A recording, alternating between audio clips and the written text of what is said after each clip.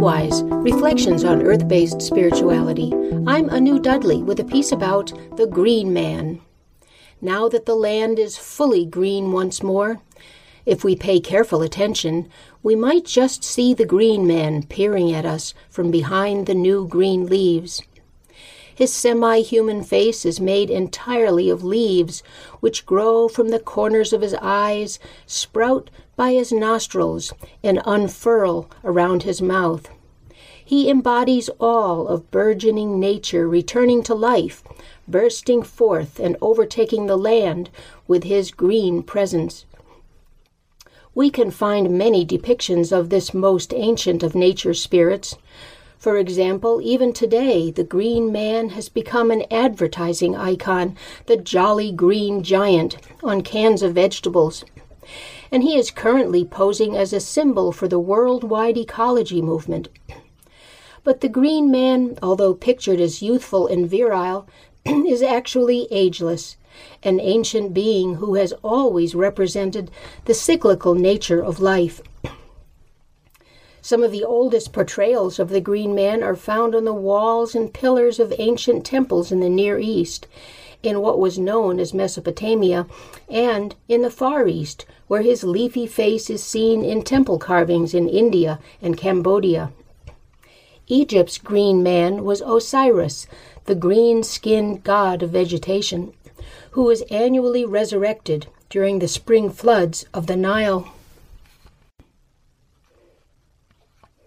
In later times, the Green Man also made his leafy-faced appearance on temple walls in Athens and Rome. The Green Man's leafy face was a traditional motif also on many old churches, as Christianity sought to incorporate the symbols of the old pagan ways.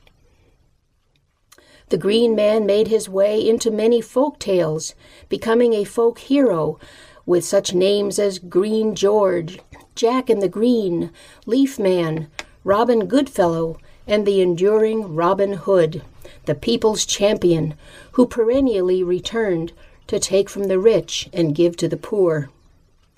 In the Arthurian legends of the Middle Ages, the Green Man was the Green Knight, the one whom no one could defeat. Each year he would challenge one of King Arthur's knights to combat, and following a brutal fight, the Green Knight was always beheaded. But each year he would calmly pick up his severed head, place it back on his shoulders, and ride away, an emblem of the ever-renewing green world. The Green Man's role in this drama began way back in the early Neolithic period of 10,000 years ago. Prior to this, only the Great Mother was pictured in cave paintings and figurines. But as agriculture became established, the male stimulating principle began to be celebrated as well, and we began to see depictions of a male figure, the so-called year god.